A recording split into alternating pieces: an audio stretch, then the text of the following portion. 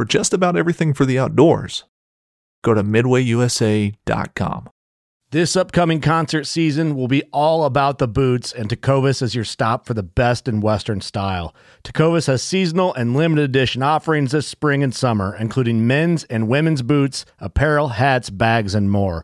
All Tecovas boots are made by hand in a time-honored tradition with timeless styles that are always on trend. And Tecovas has first wear comfort with little to no break-in period. It's hard to find this level of comfort paired with this level of style. Stop by your local Tecovas store, have a complimentary drink or two, that's WCB style, and shop new styles. The smell of fresh leather and friendly staff are at your service. Many stores even have leather custom branding to make your boots truly personalized. And with regular live music and events, there's no in-store experience like it. If you can't make it into a store, just visit Tecovas.com. That's TECOVAS.com. They offer free shipping on all boots, as well as free returns and exchanges, and ship right to your door. Go to Tecovas.com and find your new favorite pair of boots today. Fishing like a local isn't just about catching fish. It's about connecting with the environment and the people who call it home. It's about hearing the stories and traditions that have been passed down for generations and sharing unforgettable moments with the people you meet along the way. Fishing like a local is having an experience that stays with you forever. And with Fishing Booker, you can experience it too, no matter where you are. Discover your next adventure on Fishing Booker. Everyone's back from the hunt. Fill in the closest chair with a plate of chow, and that Coleman lantern's glowing with that comforting low exhale sound of compressed air. And that's when it all starts. The stories of the day and the days past, the ribbing, the fun-loving jabs, laughing so hard it hurts to breathe. Yep, this, my friends, is the heart and soul of elk camp. So guys and gals, our goal here at Elk Bros is to make you feel like you're right here with us, part of our conversation, part of our camp. So that's why in today's episode, we're going to do something a little different. We're going to let Gilbert do what he does best, tell a couple of stories his way. So if you like hearing Gilbert's stories, do us a favor and send us an email that says either more Ornelas Unleashed or less Ornelas Unleashed. And you can send that email to info@elkbros.com. We really want you to kind of be privy and enjoy some of these moments and some of these times. But we want to find out if that's what you want.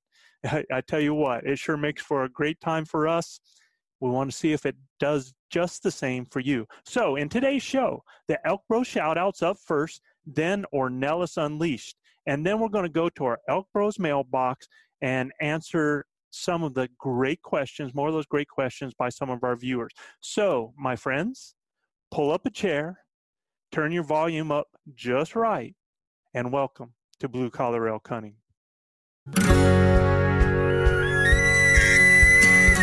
Welcome to Blue Collar Elk Hunting, brought to you by ElkBros.com, with your host Gilbert Ornelas and elk hunting coach Joe Gilliam.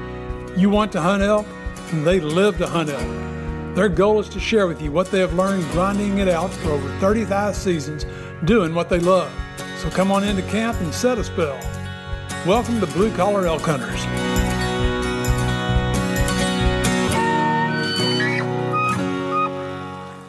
Hello again, everyone. If it's your first time with us, glad to have you. Hope you enjoy the show. And for those blue-collar hunters out there following our show, welcome back to Elk Camp. I'm Gilbert Ornelas, the host of the show, coming to you from Spring, Texas, and joining me from New Mexico, your elk hunting coach, Joe Gillia. Where's Chab, Joe? That booger's on vacation, man. Always on vacation. Always on vacation. Hey, you guys Chab, are my heroes. We know you're going to be checking us out, Chab, so hello there, bud. I hope you're having a good time, man. Yeah. Be safe out there, Chab. Don't take no wooden nickels from nobody. All right, Joe, first things first. Yep. And you know what time it is. It's time for our Elk Bros shout-outs. Shout-out time. If you're new to our show, these are just the shout-outs to just a few cities with the most listeners topping our charts this week. Yeah, and we're going to have a first this week, so you guys get ready for that. So top of the chart this week, it's Fred Astaire's hometown, and I might be dating myself now. There might be some of you guys going, who the heck is Fred Astaire, man? But you go back to some of them black and white movies, man, when talent was talent, when people had to sing and dance, Fred Astaire was the man. So Absolutely. It was Fred Astaire's hometown. Johnny Carson got his start here. And get this, if this isn't a connection, Marlon Brando's mom, Jocelyn Brando, gave acting lessons to another famous Nebraskan actor, Henry Fonda, here at the local community playhouse. And believe it or not, it is still illegal for barbers to shave a man's chest here. Oh, yeah. Omaha, Nebraska. Yeah. Yeah. Omaha, Nebraska. Omaha, Nebraska, man, leading the charge. But that's awesome. Next up, incorporated in 1992. It's one of Colorado's newest towns with its history and beginnings primarily as a stage stop and is now a perfect jumping off point for hiking, backpacking in Colorado's largest wilderness area, the Weminuche Wilderness in South Fork, Colorado. South Fork, Colorado, not too far from where I am right now, man. So a beautiful place up there. Up next, still known as a borough. And I had to look up what a borough was, man, because it's actually a British term, a borough, right?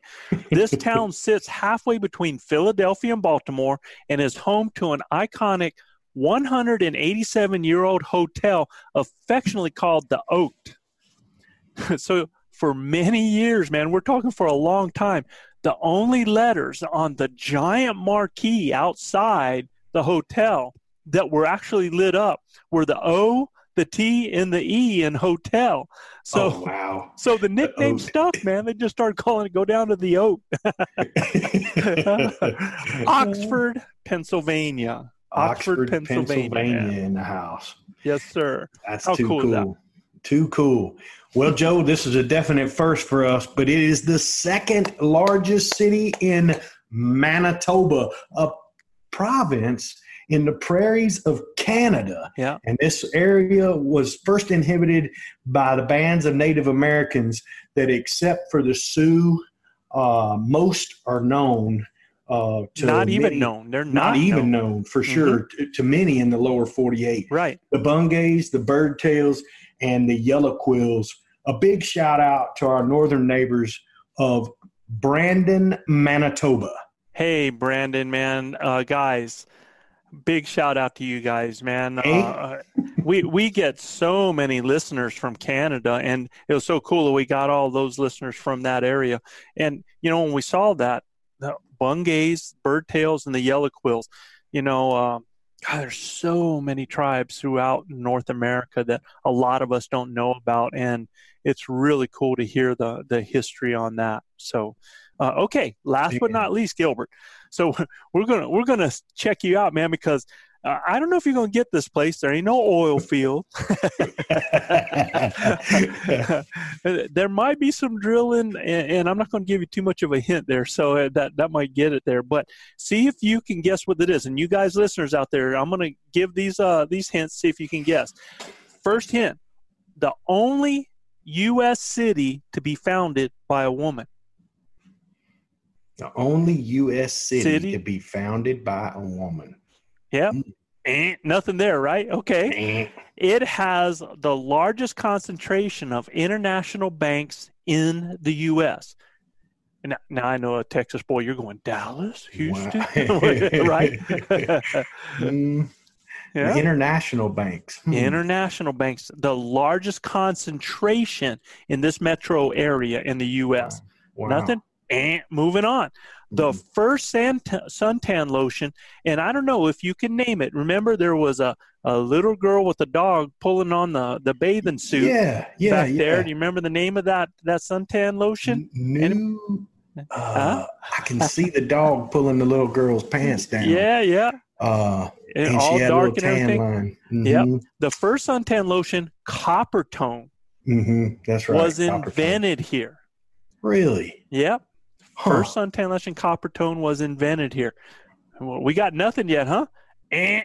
The only one I could think of is Miami. Boom! Miami, Florida. There you go. Oh, yes. Yeah. Bingo. You know, Bingo, Miami's such man. a melting pot, you know, down there in Florida. And there is a little oil field down there, but not a whole Well, lot. I was like, well, offshore maybe or something like that, you know. In fact, the last two hints I was going to give you was the next one was a lot of gold and silver has been found on and offshore by people who visit here. It's believed that pirates such as Blackbeard and Gasparilla left many treasures buried there. So there are still people finding stuff from that offshore and on the actual beach. And that's too cool. excuse me. The real coup de grace that I was going to tell you is the ethnic makeup of the city is 34.1 Cuban, 19.2 African American, 5.7 Nicaraguan, 5.5 Haitian, and 3.3 Honduran. So I think, yeah, it's a true international melting pot, man. It really, really is. Really is, man. Well, Joe, you had said that you had something special for us today. That's right, Gilbert. I do, man. And I want our listeners to know that we're going to go through something right here now, and we're going to head to our Elk Bros mailbox here in a couple minutes. But we have something special in store, and this came to mind for me last week. And last week we had a great question from Chad Hashin, and that we talked about. And his question was, I know you guys are talking elk, but I was wondering if you have any information to share on bears or mountain lions. Even if you don't hunt them, have you had encounters with predators while closing in on a herd of elk? I have heard stories of cats stalking archery hunters while the hunters have been stalking elk.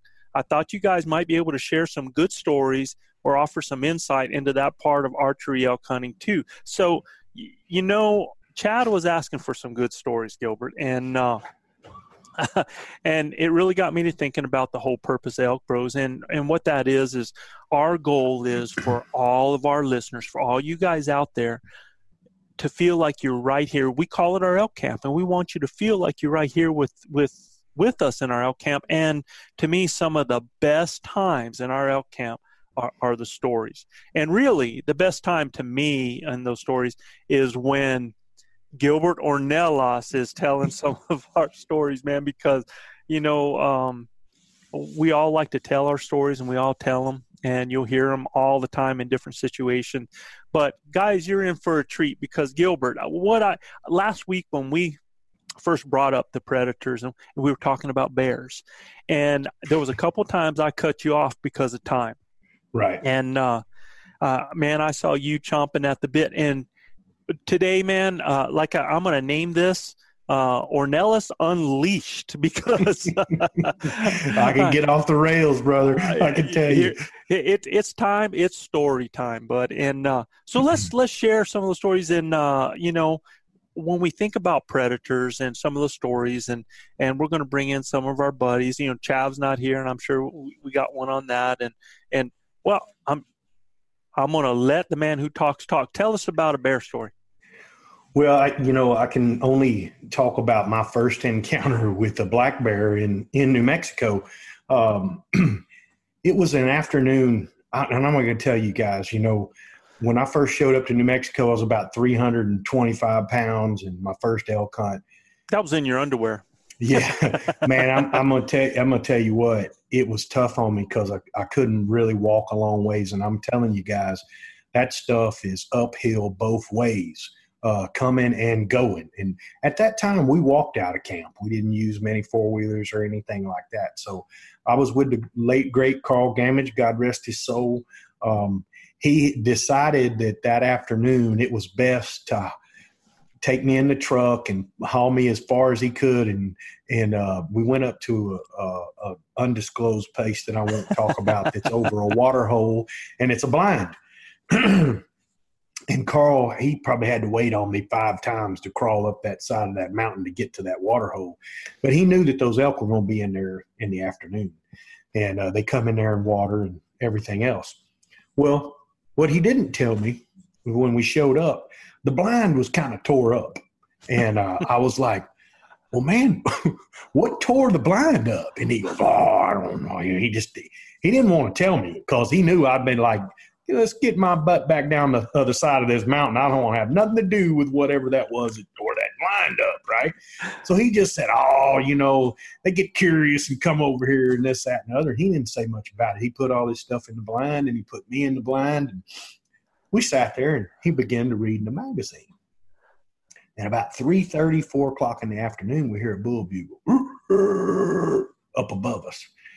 And he looked over at me, and he goes, they'll be here in just a few minutes. I said, okay. So I started getting my stuff ready and whatnot. And I look up and coming down that trail, and he told me they'll be coming down this trail.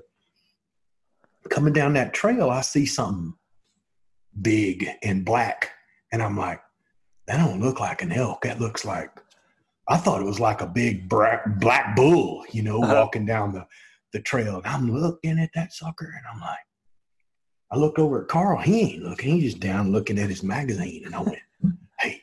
I said, hey. And I touched him, and he looked over at me. Oh. I said, what is that? He looked up at me, and he goes, oh, shit. And I went, what do you mean? He goes, well, you know what I told you that was messing with the blind?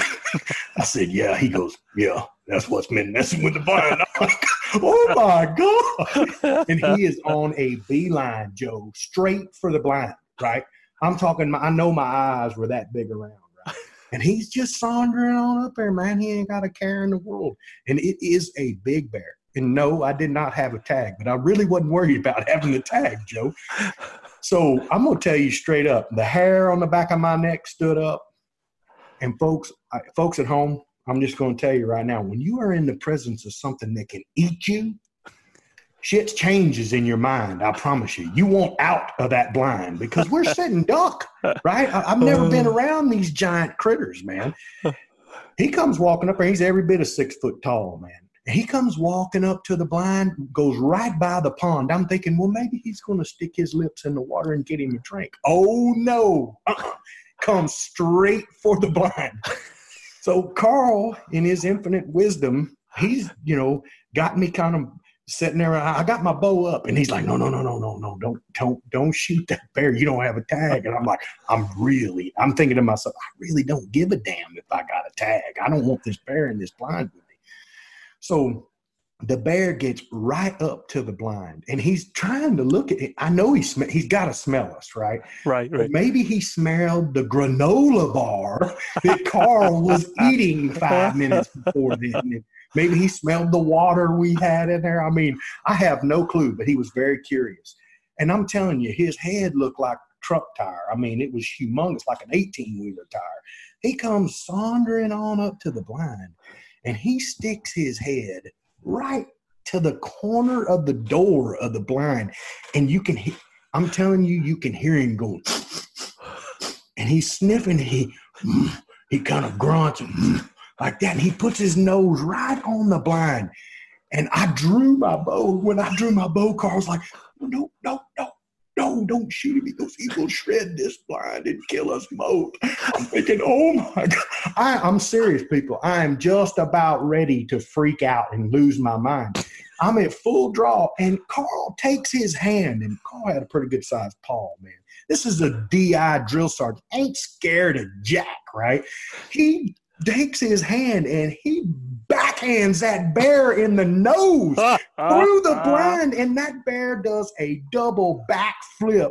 I mean, and when he backflips, he gets his rear paw hung between this log that's overturned, and he goes to biting his own leg like somebody's got a hold of him. I'm telling you, man, I'm at full draw.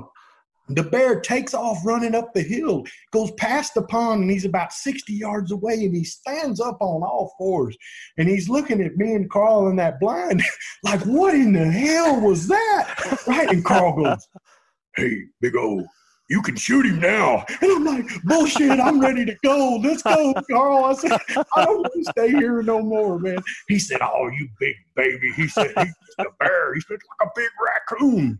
I said, oh, no, Carl, that's way bigger than a raccoon. And I'm telling you, we were like dinner here, you know. So, guys, let me tell you, bears are very curious. And if they see a blind or you've made something, I tell people all the time, when you come in your home and somebody has moved your furniture around, you immediately know it. So when you come in their home and you put something up like that, they know exactly what's out of place. Oh, they don't like that being there, man. I mean, they ripped up a number of blinds down. Man, I'm telling you. And we were inside it, so I didn't want that going on, Joe. Right? I mean, that's just one of many bear stories that I have, right? You know, we talk about Carl all the time, and my brother. Yes, sir. And for you listeners out there, you need to understand that Carl was a very special person in our lives. I knew Carl for a long time. I coached both his kids, and we had a relationship that went beyond hunting. And when it came to hunting and when it came to Carl, I tell you what, there was no other person. If Carl said he had your back, he had your back. And 100%. He was somebody to ride the river with. And we lost Carl some years ago. And that's one reason that this Elk Bros group is together, because after Carl had passed, a bunch of us that had hunted together with Carl said that we were going to continue to be together at elk camp. And so our brother has never he lives through all of us, and he lives through the stories. He lives the stories that Gilbert tells, that I tell, that RC tells, and that Chab tells. And so we need you to know that he is a ring that binds all of us, and was quite the character, man. I mean, you're going to hear stories, and we're going to tell stories on some we can't tell. And there's some that we can only unleash so far, because he was a bird, and I mean, he was a cat bird, this fella. In fact, Gilbert, what I want you to do just for this time, so people can kind of get an idea about this, is, I know you have a story about the first time you didn't necessarily meet him in person, but tell us the story about how you got to know Carl Gamage, first of all. Yeah, like you said, Joe, Carl's he's the binder of this group, right? Without him, we would never have met at all. Yeah. Right. And truthfully, this is really weird how this goes. My brother-in-law, who's now not married to my sister anymore, but he's my ex-brother-in-law, but he'll always be my brother-in-law. His name is Matt Schneider. He's married to a young lady that carries the name of Bartee. And Terry Bartee is my taxidermist. And Terry Bartee is one of the finest taxidermists in the city, Houston, Crosby, surrounding areas, just museum quality work, right? Mm-hmm. So at the time, I was hunting all over the country and taking clients, 20 or 30 of them at a time. And I was going to turn 40 years old, and I really wanted an elk hunt with my bow. I'd seen it on TV, and, I'm a pretty decent shot with a bow. And I figured, well, if I can get me within 50 to 70 yards of this animal, I'm going to be able to crush him, right? Well, little did I know there ain't no damn air up there. Somebody sucked it all up before I got there. Terry Bartee gave me the number. He said, look, you want a real elk hunt? I said, absolutely. I want one in the mountains where, I'm going to stay. It don't have to be in a lodge. I can hunt in a tent. He said, only one guy to talk to. He said his name is Carl Gamage. He has custom hunting services out of Angel Fire, New Mexico. This was a Texas boy who defected and went to the mountains in New Mexico. He found God. He did, 100%, in more ways than one, Joe. Yep. Terry Bartee told me, if you want the real deal, you need to call Carl Gamage. So I did. And when I called him on the phone, Carl's a drill instructor, so drill sergeant. This guy pushed troops, right? And men, they were his project. Mm-hmm. So this guy's real gruff, rough around the edges, but kind of soft in the middle. We kind of softened him up a little bit, I like to say, through some time and some definite prayer, right? But Carl Gamage, he gave me everything I asked for and then some. But when he answered the phone, he said, "Hello."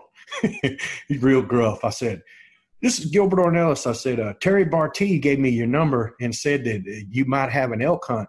I said, "I want to come bow hunt elk." He goes, "Huh, hell you say?"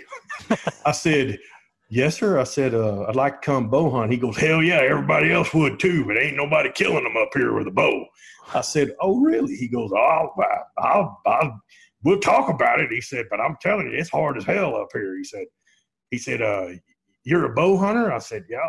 I said, "What kind of money?" He goes, "Well, wait a minute. We ain't going to talk about money." He said, "We're going to talk about if you're qualified to come up here and hunt with me." And I'm like, "Qualified, man? If I got my money's green as everybody's, And he said, "No," he said, "I'm going to tell you right now." He said, "This is tough hunting up here." He said, "Not just everybody can come up here." He said, "Where are you from?" I said, "Houston, Texas." "Oh, God." He said, "Another Texas boy." He said, "Well, I got to tell you, I got a soft spot in my heart for them Texas boys." He goes, I were one at one time." I said, "Oh, is that right?" So we got to talking and everything. He said, "Well, I'll tell you what." He said, "Here's how much the money is."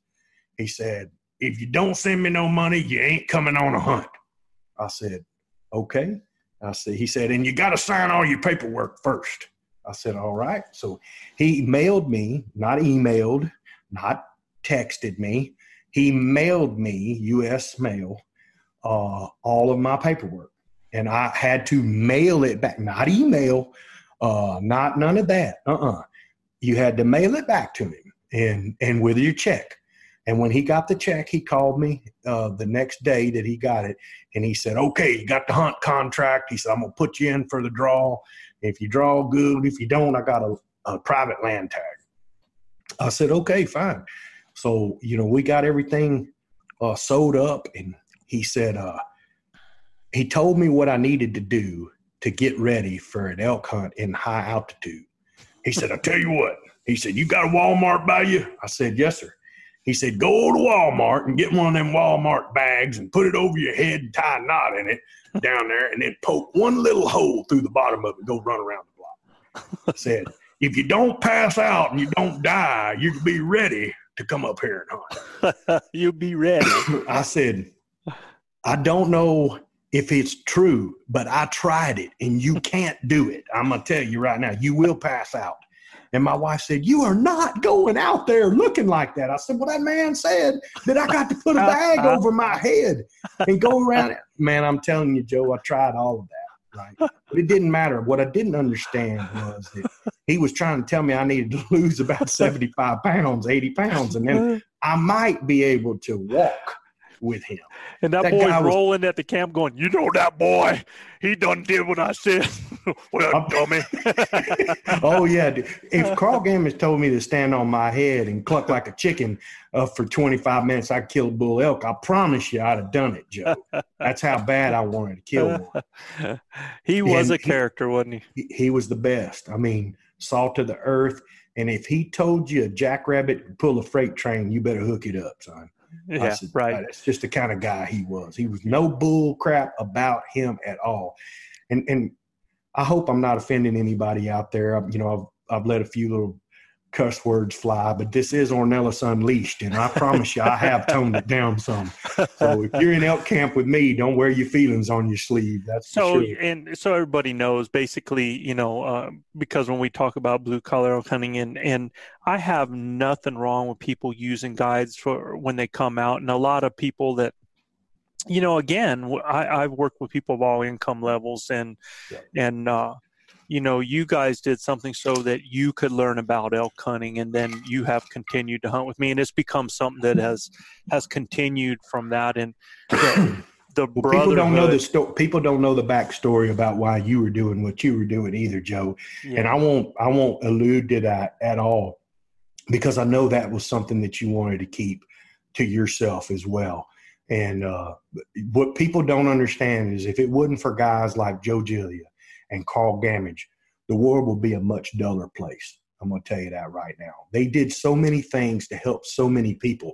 When I came home after meeting these guys the first time, I met them for the first time, and it was amazing. It was a kindred spirit being on that mountain with these guys. I mean, I spent 7 days with them, right? With you and Carl and RC and Kent Miller, and I forget who else was there at that time. Those guys, all of y'all were such kindred spirits.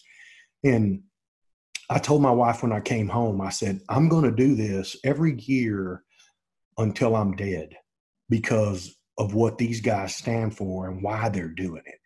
And most people don't understand that there was a backstory to all of this to help other people, not just monetary for Carl, not just monetary for Joe, because it wasn't for Joe. Joe actually did a lot of this pro bono for Carl. And there were some things and reasons why. We won't talk about that, but I just tell you, it was to help a whole bunch of other people that were less fortunate. And it touched me. It touched my wife. It touched our families. And to this day, we feel privileged and blessed to be part of something like that and to be able to help touch some lives, right? And that's one of these things, one of the reasons why Joe has come up with Elk Bros is to reach out and touch people. Y'all are going to learn something about me. Not only am I a big personality and love to talk and tell stories, but I'm real soft in the middle too. I got a kind heart for people, and I love folks, right? And helping people. I mean, if we're not helping people on this earth, Joe, what are we here for? That's right? Exactly right. And I've always felt that, if we don't leave this world a little bit better place than what we found it, then we ain't worth our salt, right? So, pay it forward. Yeah, that's exactly right. So, and I'm gonna tell you right now, brother, you got a big crown waiting for you in heaven, because you really don't understand what you've done for people, and for not just for me, but for thousands of other families and people.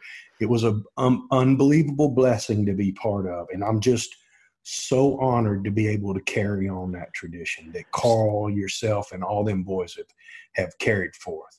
Yes, sir. And all right. So with that in mind, you got to actually be extended into some of my family with Chav, and yes. You got to know Chav, my brother, and it's just real important for me that he means a lot in my life, that he be a part of what we do, and you actually have another story about a bear that includes Chav. This was just this last season, right? It was amazing. Look, Chav's like my brother, right? My older brother. And, Joe's been so kind to me for, first of all, teaching me and letting me hunt with him. And then I think he gave me the unbelievable opportunity to be able to hunt with his brother-in-law, with his brother. And while Joe's been guiding some other guys, I get to hunt with Chav, and we get to hunt together and call bulls. And first bull I ever called in by myself, I called for Chav, and it's kind of the rite of passage for me, right? Sure. When Chav says it's going on, he's been with you a million times, so he knows we're doing the right thing, right? Right. So when I got his approval, it was amazing. So last year, everybody's heard the story about how many bulls we had 12 feet from us and everything, and I knocked this bull down at like 60 yards. He went about 40 yards and piled up. Well, we bail out of there and go back to camp. And look, guys, I'm going to tell you right now, the mafia, the Venezuelan mafia, they'll tell you that there's, you don't mess with the rules of Beto, and they call me Beto. So at the end of the day, one of my rules is a 2-hour deal, right? A lot of guys will go in there 45 minutes after, hour and a half to 2 hours from me. We're going to sit and eat, and then we'll go look for him. He's just a big critter, and I've been burned on these deer and hogs and stuff like that. So we're just going to give him 2 hours. So we heard the bull fall and gurgling, and Chav looked at me and he goes, well, what do you want to do? I said, well, it's dark. We're going back to camp, go get help. I guarantee that bull's dead. So we went back to camp, got everybody.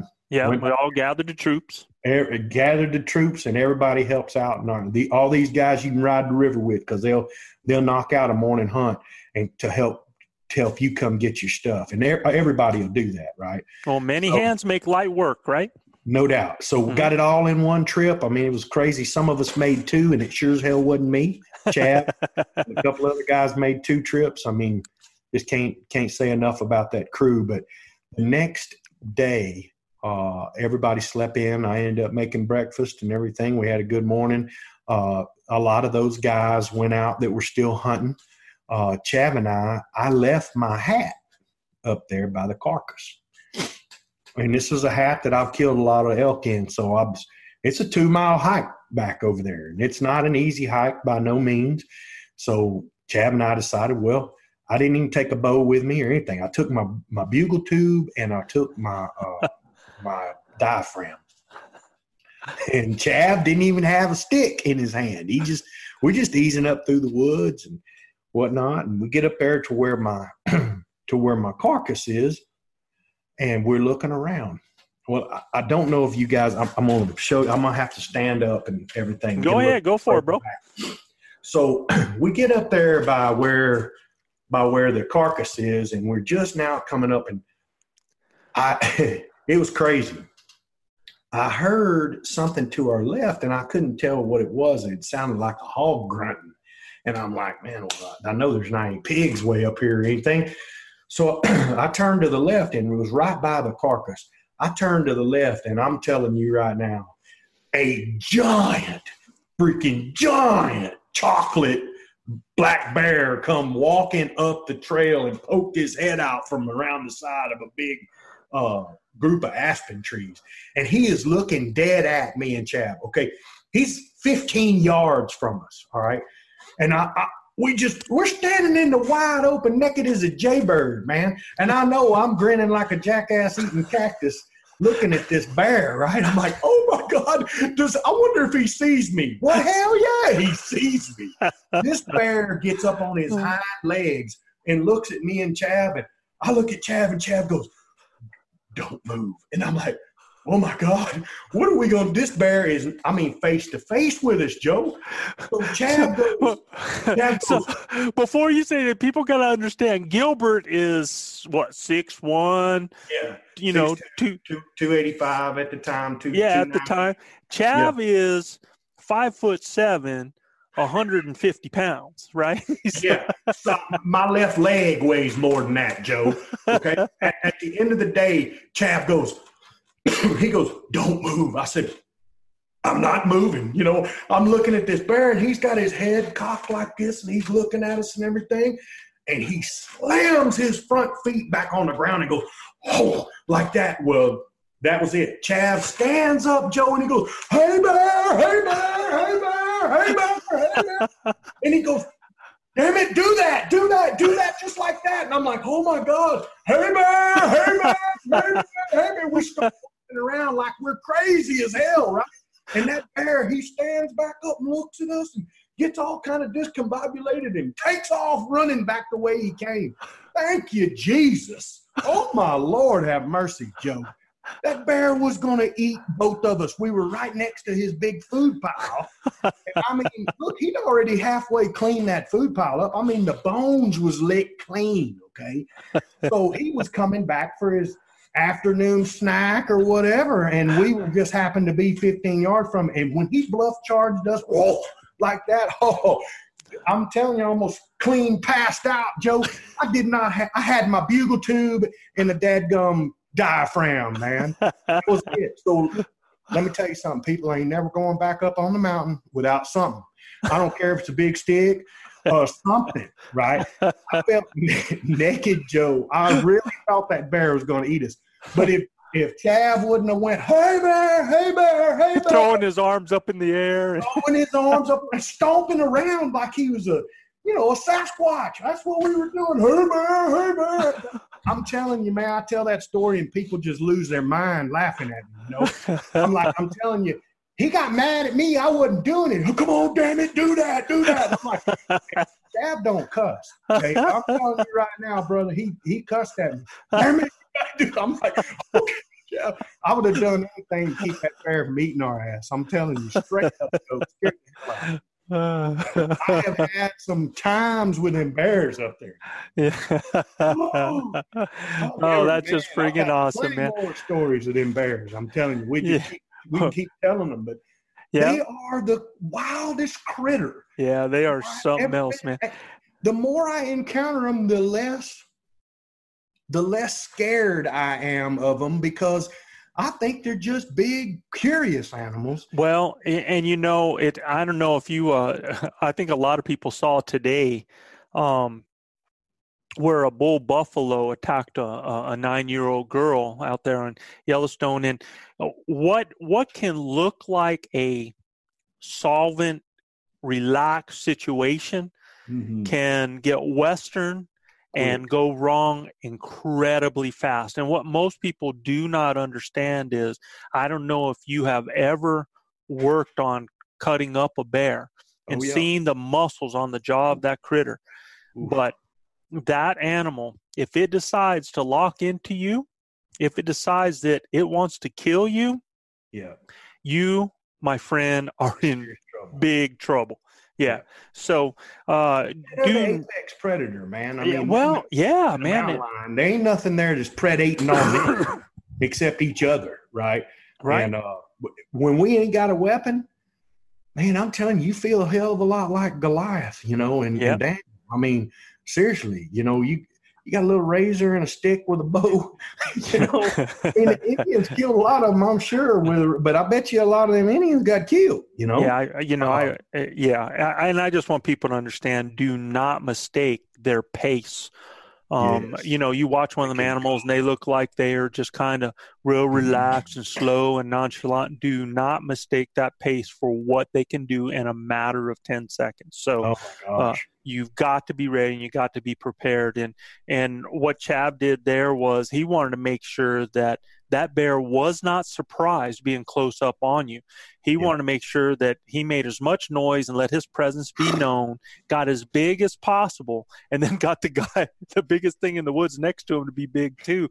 And I hope some of you guys are listening to this and learn from that. You know, you don't want to stay quiet and then have that bear get on top of you and get surprised, because when they get surprised, it's kind of like, I don't know if you've ever come up behind your mama sometimes, surprise her when you were a kid, and get the snot slapped out of you because you scare her so bad. And you know, that bear's got a handful of claws and it's got powerful jaws. So you know, that's what you guys did, and I hope you guys enjoyed that story. We're going to tell more stories. You're going to see.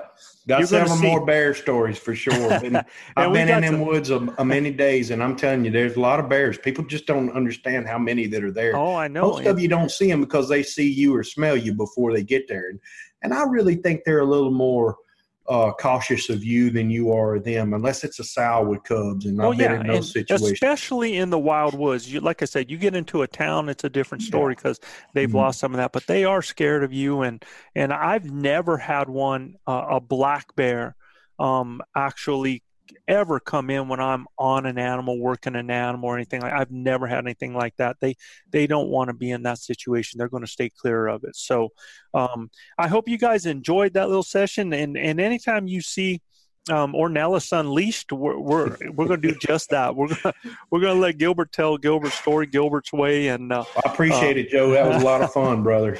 I mean, those bring back such great memories of Carl and you know, my time with Chav, and then coming back to elk camp and telling you guys these stories. I know Manano and them Venezuelan mafia boys, they just laugh and have so much fun. They laugh. Pretty animated. Yeah, it's a lot of fun. And so you got a little bit of a taste of our elk camp there, y'all. And there's more of that to come. So again, throw us an email. If you want to hear a little bit more of Ornelas Unleashed, then send us an email at info@elkrose.com and just say more Ornelas. And if you didn't like that and you think all this is a waste of time and you'd rather learn a lot more stuff that during that time, then just say, just send in info and say Ornelas, not so much. All right. Yeah. Hey, look, Logan told me that I had to tell the bear story. He said, you got to get up and do your hands. He goes, I'm telling you, people have rolling the floor, Dad. Logan, I said, I'm telling you, that was all true. I said, there ain't a word of that I've embellished. That's look, definitely. I'm a fisherman and a hunter. I will embellish a little bit, but I'm telling you, that was all straight up the truth, brother.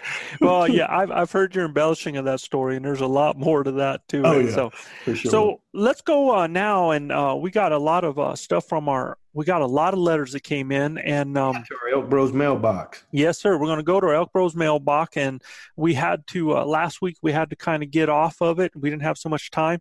So in the lineup today, we got Zach Reiswick from Idaho. We got Tim Curtis from West Virginia, Chip Nelson from Jamestown, New York, Brian Atwood from Albuquerque, New Mexico, and Matt Felsposh from Michigan, and Rich Strait from Lincoln, Nebraska. We've got you guys in the lineup. We're going to start heading down it. If we don't get to you, because like one of our fellas said, Zach actually sent me an email and said he loved the fact that we didn't get to his letter because he likes the way that we flesh out the questions and try to cover it. So that's our goal. We want to make sure everybody's learning.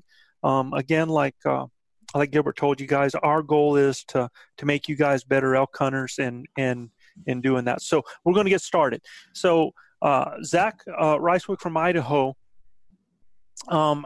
his question was, what great wisdom can y'all impart on me in regards to late season cow hunts? The biggest thing I'm wondering about is calling to them. As I've listened to the podcast, I've noticed it's mostly focused on archery hunting for bulls. A lot of what y'all have talked about translates easily into rifle hunting, which is what I'll be doing. Is calling a cow much different than calling a bull? I know cows are easier to find, but are they as wary as bulls? So, I'm going to take a stab at this because, I guide all year long. And right. So I do rifle hunts. And guys, a lot of the reason that a lot of this tends towards the bow is we are a bow hunting group, our Elk Bros group.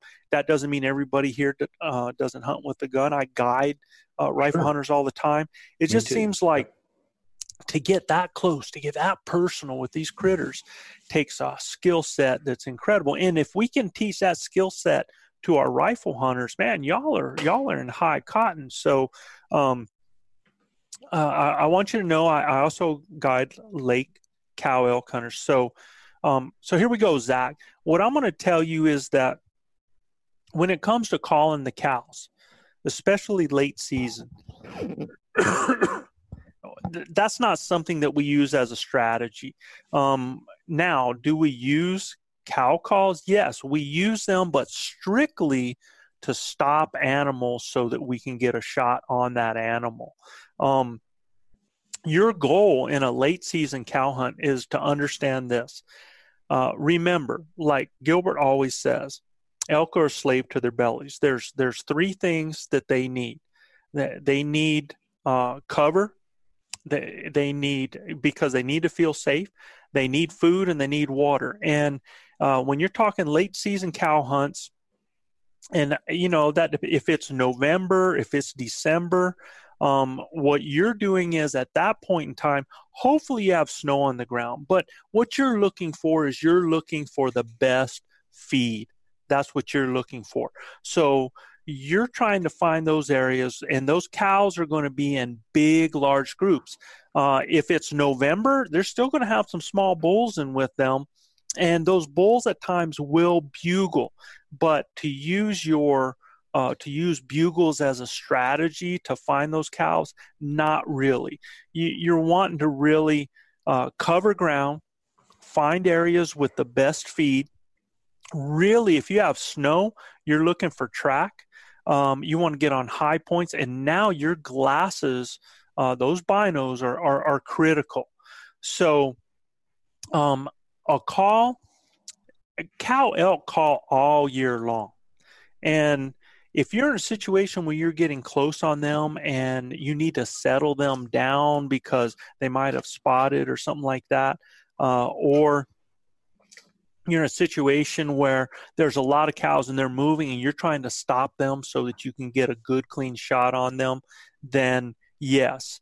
They're easier to find, but are they as wary as bulls? I will tell you this. I actually think the cows are more wary than the bulls are. 100%.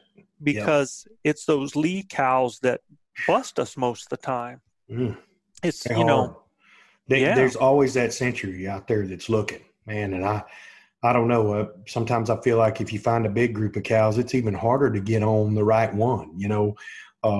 If you find a herd that's got 70, 80 head in it, you typically with a rifle, you got to make sure that they're clear, of other animals. The cows are not as big as bulls. Absolutely. And that's a huge point there, Gilbert. Yeah. You'll get a pass through on a cow that you might not get with a big bull, but you got to be careful. I mean, before you writing a check for 2 cows or, a fine or whatever that may be. There you go. And when they're in a big herd, they're not wanting to single out. So a lot of times you got to keep moving your position to, get a single. My son, he was 10 years old when he killed his first cow elk. He killed it with Carl Gamage. And Carl Gamage, actually, I was there, about died, keeping up with both him and Carl with my video camera. But my son was 10 years old, and Carl got him within 188 yards of about 175 head of elk. And it was a huge herd that was actually feeding towards us. The wind kind of got different, and then the snow started falling, and they turned. And when they all turned together. And he actually took a little tube and bugled one time, and that stopped the herd from moving. They heard that little bugle. It stopped the herd from moving, and one cow just walked out in front of the rest of them and separated themselves, Joe. Right. And that's really where and he had to make a 188-yard shot. I mean, that's off of sticks. For a young man, that's a heck of a shot. The front end or the back end of that herd where you're going to see the separation. Yep. And it's hard. It's not easy. I'm telling you, I feel like it was harder to kill that cow than it was on some of the muzzleloader rifle hunts that I've been on for bull elk. Now, I will tell you, Zach, that, for these animals, now these southern slopes, if there's snow, you always hear us talking about feed areas, stuff like that. But if there's snow, those southern slopes and those west slopes now become better areas because now they do get that more sun, and they do get windswept, and they get thinned out to where those animals can get to those. And a great strategy for late cows is if you can hit fresh track on them, get in behind on those animals and just start bird dogging that track. Those animals are heading into the wind. So really helping you to be able to move up and get on those animals and look at their track. If their track is meandering back and forth and they're covering a lot, they're going to be in a situation where they're trying to scrape grass and they're moving and they're eating and they're moving, and you can catch up to those critters if you make your move right on that. So that's a real good strategy right there. But looking on those bare slopes, they will even bed down on those southern slopes in those areas where there's not so much snow cover. Catch that midday sunlight. Mm-hmm. Yes, sir. Yeah. So good luck, Zach. Yeah. Let us know how you do. Hopefully we helped you a little bit. Yeah, go get it, buddy, and put some meat in the freezer there. Next question is from Tim Curtis from West Virginia. And Tim says, we hunt an OTC unit, over-the-counter unit in Idaho, that is not pressured very much due to lower elk numbers and wolves. The group has killed an elk, and each year there has been an opportunity to do so, but it's tough because the elk just don't sound off very much. Question, what would you recommend for strategies when you hunt wolf-pressured areas where the elk seem to be silent? I'm sure more low-key calls are happening, but as far as bugles, we don't hear them very often at all. And so what I tell people, Tim, with this is that those elk are still sounding off, but they're not going to sound off in the areas where it really, really carries. So I think midday hunts up in the thick of the trees, and I'm trying to see, I'm not sure what time of the year that you're hunting this. So if I assume that this is a bow hunt in September and these animals are rutting, then being up in those trees in that midday hunt, and you hunt like a wolf, you think about the fact that these animals are not, they're going to move a lot more in wolf country because they push them. Yeah, they're not going to stay someplace where they can catch up to them. So they're constantly pushing their cows. They're constantly moving and eating and moving and eating. But when they get up into those trees, they are going to, because they have the trees to kind of muffle that sound, they're going to do some of those calls. And you got to listen for different calls. Like you said, you got to listen for those cow calls. You have to listen for those, for the glunking. Yeah. And you got to listen for those chuckles, those lower level noises like you're talking about. But, there's a lot of boys from Idaho. I mean, if you go listen to Michael Batiste, if you listen to Corey Jacobson, those fellows all hunt in Idaho, and they are in areas where those bulls do bugle, and they're going to bugle, but when there's a lot of pressure, just like if it's hunter pressure, they kind of move out of those areas. So a lot of times when you're not hearing them, that's because they've moved out. Here in New Mexico, if we have a cat that comes into an area, it will clear an area out for fast. Sure. Right, quick. Yeah. So my recommendation for you is you still hunt the way you hunt, but what you need to do is you need to move. You need to cover a lot of ground, Joe. You need to cover ground. You need to start hunting with your eyes, your nose, and your ears. So in other words, you're looking for sign. You're smelling for those animals.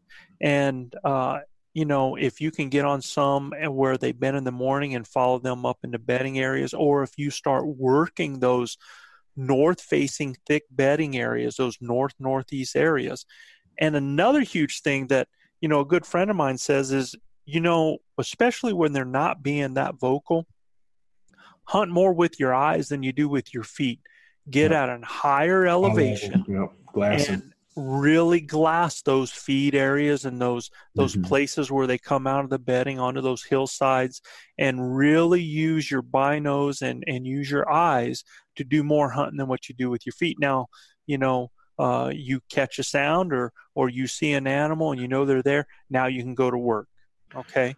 Joe, I hunted an area on the very far eastern side of New Mexico, almost to Trinchera, Colorado, up on that, I guess it's like around Folsom. I forget what, Johnson's Mesa area, I think is what they call it. Right. Every morning when we start out, we'd never start out just calling or walking or anything. We'd go to the highest point and we'd sit up there and we'd watch glass and see where those elk would come out down below us. And then that's where we'd form a plan, which way the wind was going, stuff like that. And we were rifle hunting. Right. And we'd form a plan of how to get around on those. And he knew where those elk were going to go, to their feeding areas and to their bedding areas.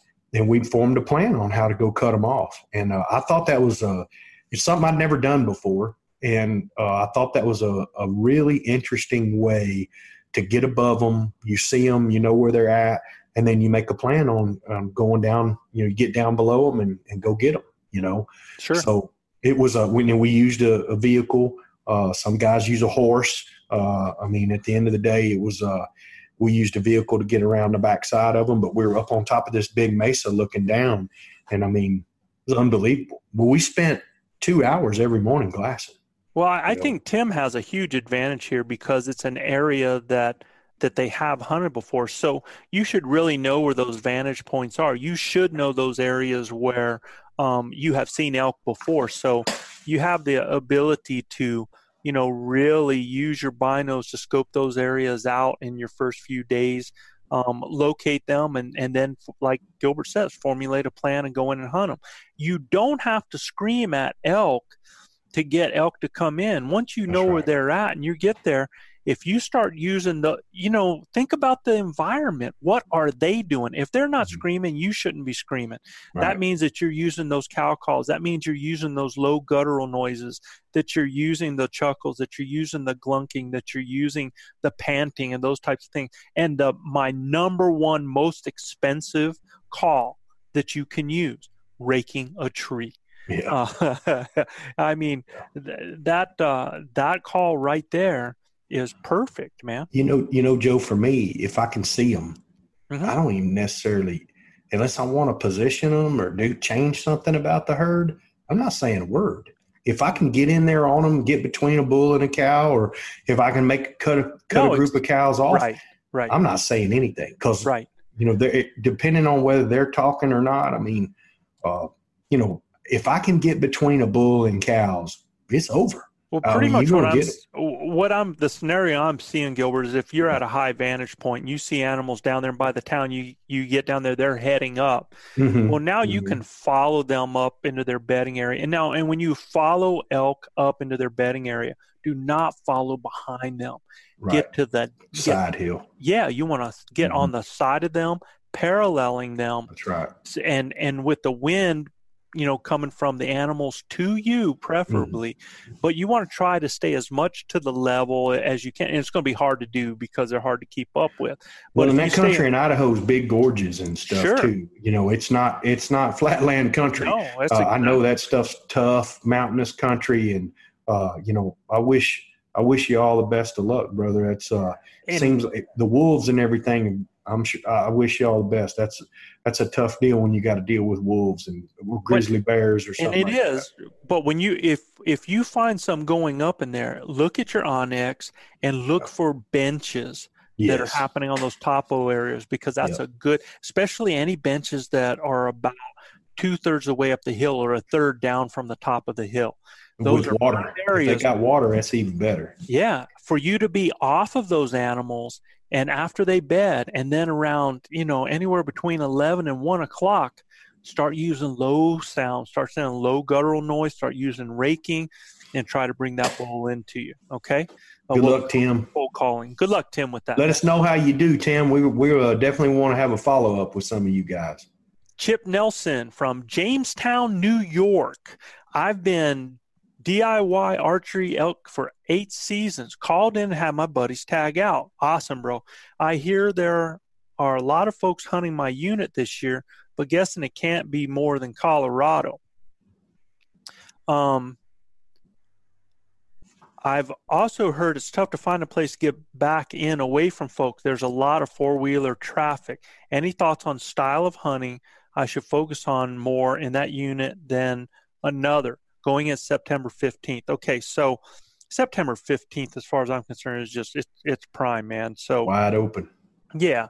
Where is he hunting, Joe? I mean, is he hunting in Colorado? No, I think he's hunting in New Mexico because he's saying that that there's not as much.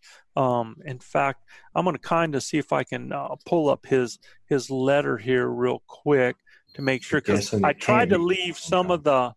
Leave some of the stuff out of there. Yeah, so we ain't giving his hunting area away. Yeah. I didn't want to be. We do some of that too. Yeah. So he's actually hunting in New Mexico, and and he says that there's a lot of four-wheeler traffic, and so he's saying, any thoughts on style of hunting? And I'll tell you this. First of all, Chip, on that 15th. It's a great time to be out in the woods. As far as ATV traffic, I really don't worry about it, man. Where we hunt, we get all kinds of ATV traffic. Ain't that right, Gilbert? Oh my gosh! And I don't worry about other hunters necessarily, because a lot of those guys are really going to stay to that. We use ATVs quite a bit. Yep. But we use them to be able to get to a location so that we can get on our feet and hunt from there. But we'll drive a couple of miles and put 6 on our feet. That's right. So a lot of guys will be on their bike, hit a bugle, listen, nothing, boom, they keep right on rolling, right? Right. Whereas, if you move on your feet, you're going to hear a whole lot more. Especially if you can get away from the sounds of it. I think the big key to that, man, is again, we're huge on being out there a couple of hours before daylight. So if you've done any night bugling and you've located, and that's huge, Chip. Get out there early. Be the last one out of the woods. And when you're coming out, take your time. If it gets dark on you, now listen for some of those bulls that might be sounding off right after dark. Yep. I'm not telling you start calling to them. You just want to hear and locate where they're at. Mark it, put it down on that Onyx on your GPS, and you want to be there 2 hours before daylight the next day. Yep. Where I know where you're hunting because I've hunted that area, and I have been on multiple bulls within a half mile of ATV trails there that other people were driving by and never even heard the animals. So, and a lot of times I'm on them before those animals even get on them. So, don't let that bother you, Chip. Yeah. And don't worry about calling. Don't worry about calling in another hunter. Do your thing, but make sure you utilize, those couple of hours before daylight. Make sure you utilize, if you end up having a full moon at a night, that you're out there calling at night and locating. Yeah, you're going to miss some normal night sleep, but get out there and hunt those boogers first Can't thing kill in the them morning. laying in bed. Yeah, and then when they go in bed, you find a place, take that little nap, that mid-morning. Oh, there's no better sleep, man, than how to. It's a little weird sometimes when you wake up and you're like, where the heck am I? For a couple of seconds. Right. But it's great sleep, and I'm one that likes to hunt elk the way elk are. So when they're eating, I want to be where they're at when they're eating. When they're sleeping, I'm going to sleep. When they're being active, I want to be there when they're being active. So right. Just think about that. And, I mean, it can be tough at times, but maybe every third day you need to like sleep in and do something a little different. But, I'm telling you, fella, don't worry about the 4-wheeler traffic. September 15th is going to be wide open, brother. You ain't but a few days from the equinox. It's going to be wide open. I tell you, don't necessarily dive off where everybody else does. Find locations in between there where you can park your bike and you can dive off and go down into some areas and just be that early bird. Okay, that's the biggest thing that I'm going to tell you about that. Let us know how it goes, Chip. We want to see a picture. So I think this last one I think the last one we're going to handle today, Gilbert, is going to be Brian Atwood out of Albuquerque. Hey, Burke. All right, man. All right. New Mexican in the house. New Mexican in the house. And then, Matt, you have, I broke your question. Matt's, he's a 27-year-old from Michigan, and this boy's he's another Carl Gamage dude. He shoots bow. And, man after his own heart. Yes, sir. And so, Matt, I've broken yours down into 4 separate parts, and then we have Rich Strait from Lincoln, Nebraska. So you guys will be first on our list on our next mailbox. We'll hit that. And there's only one thing I'm going to hit on Matt before, we get here. But let's go do Brian. Sure. Brian's question was, he said he was curious about – that's so funny. We just got done talking about this. He says, we're curious about your technique for locating elk in the dark. I believe I heard Gilbert say something along the lines of driving around on a UTV and doing location bugles. Is this a technique you use or is this effective? If so, is it only used during rut or all seasons, bow, rifle, muzzleloader? So now when you're going to do any night bugling, I would tell you the best thing is to either do it when you're coming out of your hunt because you're coming out in the dark. I mean, we don't worry about coming into camp 2 hours late, but you might have the cold dinner, but you'll have to warm it up. Yeah. I would do it either in a UTV or a truck because they're super quiet. You get out there in a 4-wheeler and those elk hear that thing all over the place and it'll keep them quiet. So, it's a great thing to do if you're having to locate at night. I really, most of the time, have an idea because we've set up our plan. We're in multiple areas. So I like to be out 2 hours before daylight and locate them then in the spot that I'm in.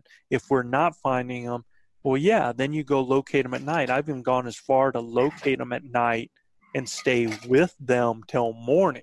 Yeah. But, yeah, you can talk to different guys. Depends on your area. You can do anything from 2 miles to 4 miles to 6 miles. And there's guys that do it up in Colorado and in Idaho and different places. They'll drive 20 miles in their truck just to call into a different basin to see if anything is giving them a yell out there. Yep. So the whole idea of what we're talking about is to basically find high areas where you can call into any kind of basin of some kind. Now, we're not really, really steep where we hunt, right, Gilbert?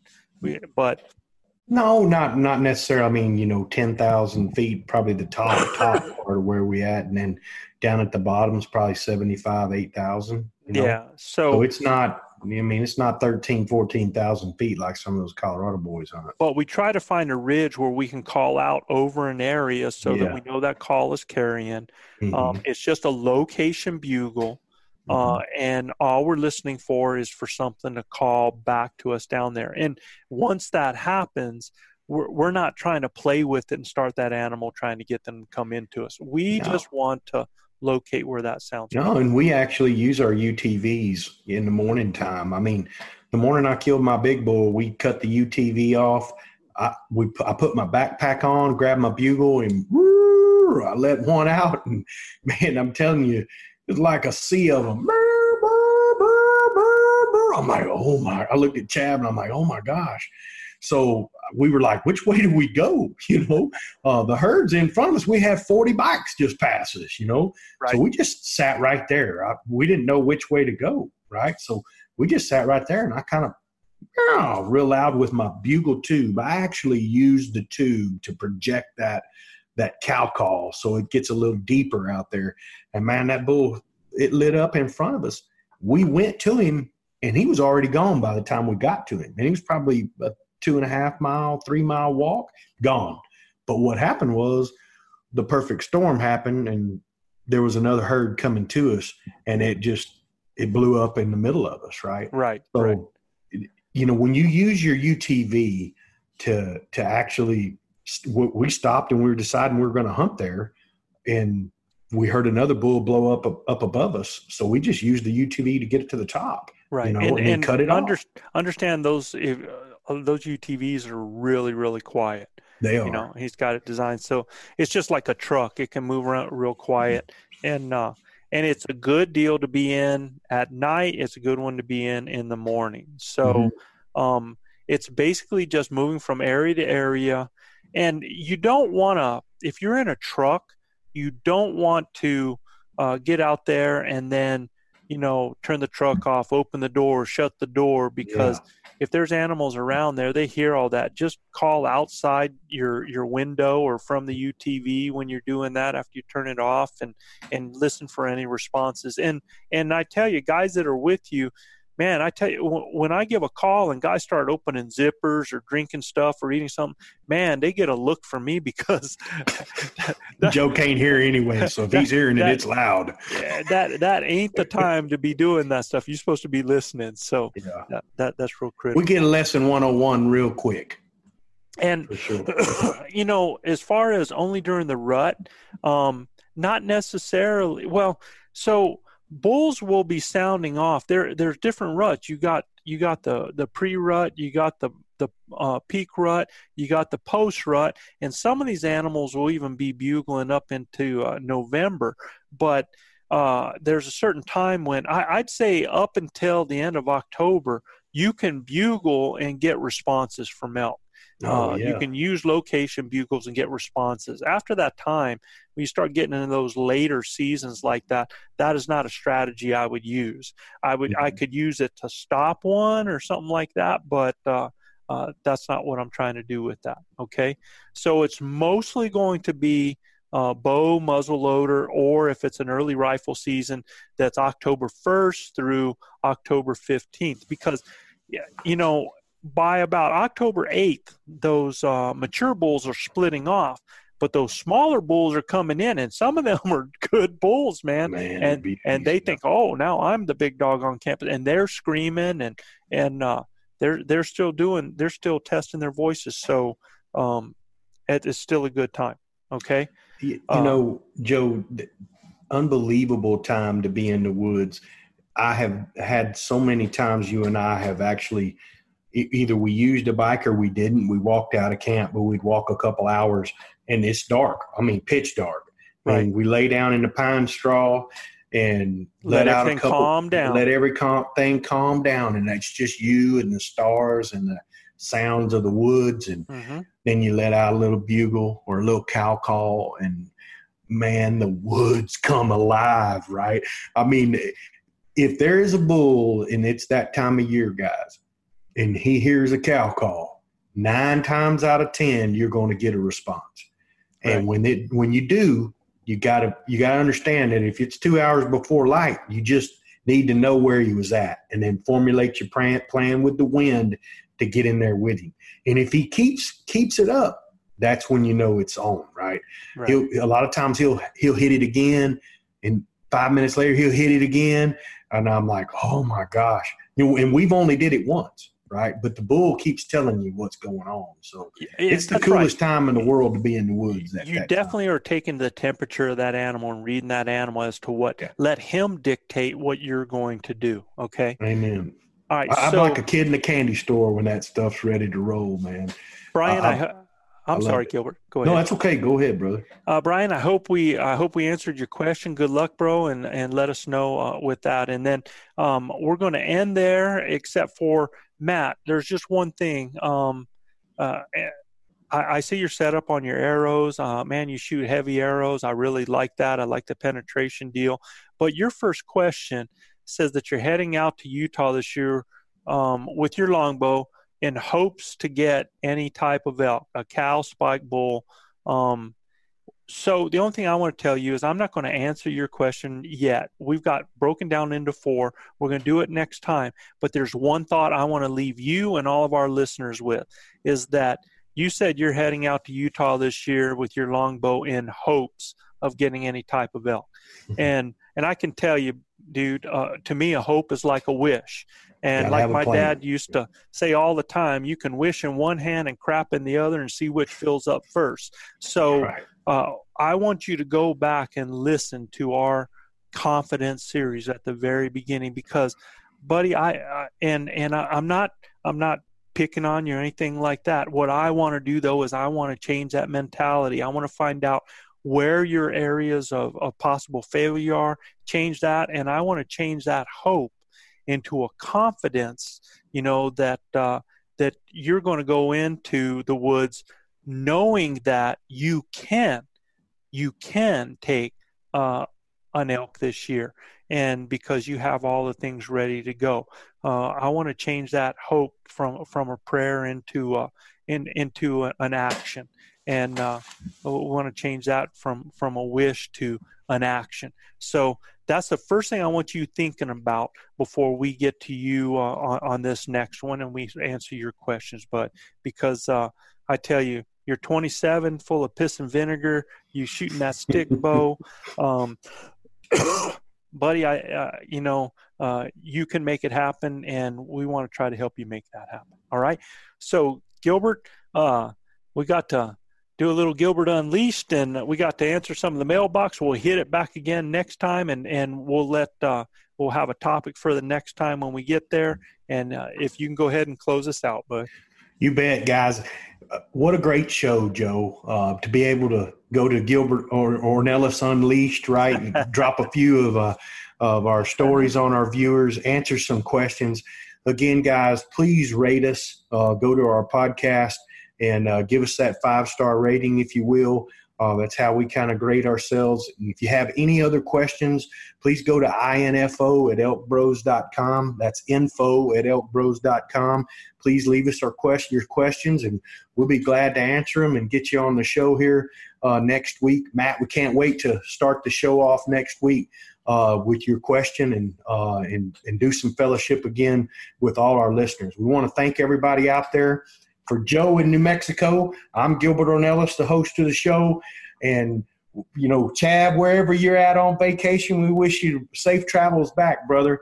But from Joe in New Mexico, Gilbert right here in Houston, Texas, we want to wish all of you God's blessings. Wives, kiss your husbands. Husband, kiss your wives. Hug your babies. Make sure you keep your broadhead sharp and your powder dry. And we'll see you next week right here on Blue Collar Elk Hunting. Guys, have a good one.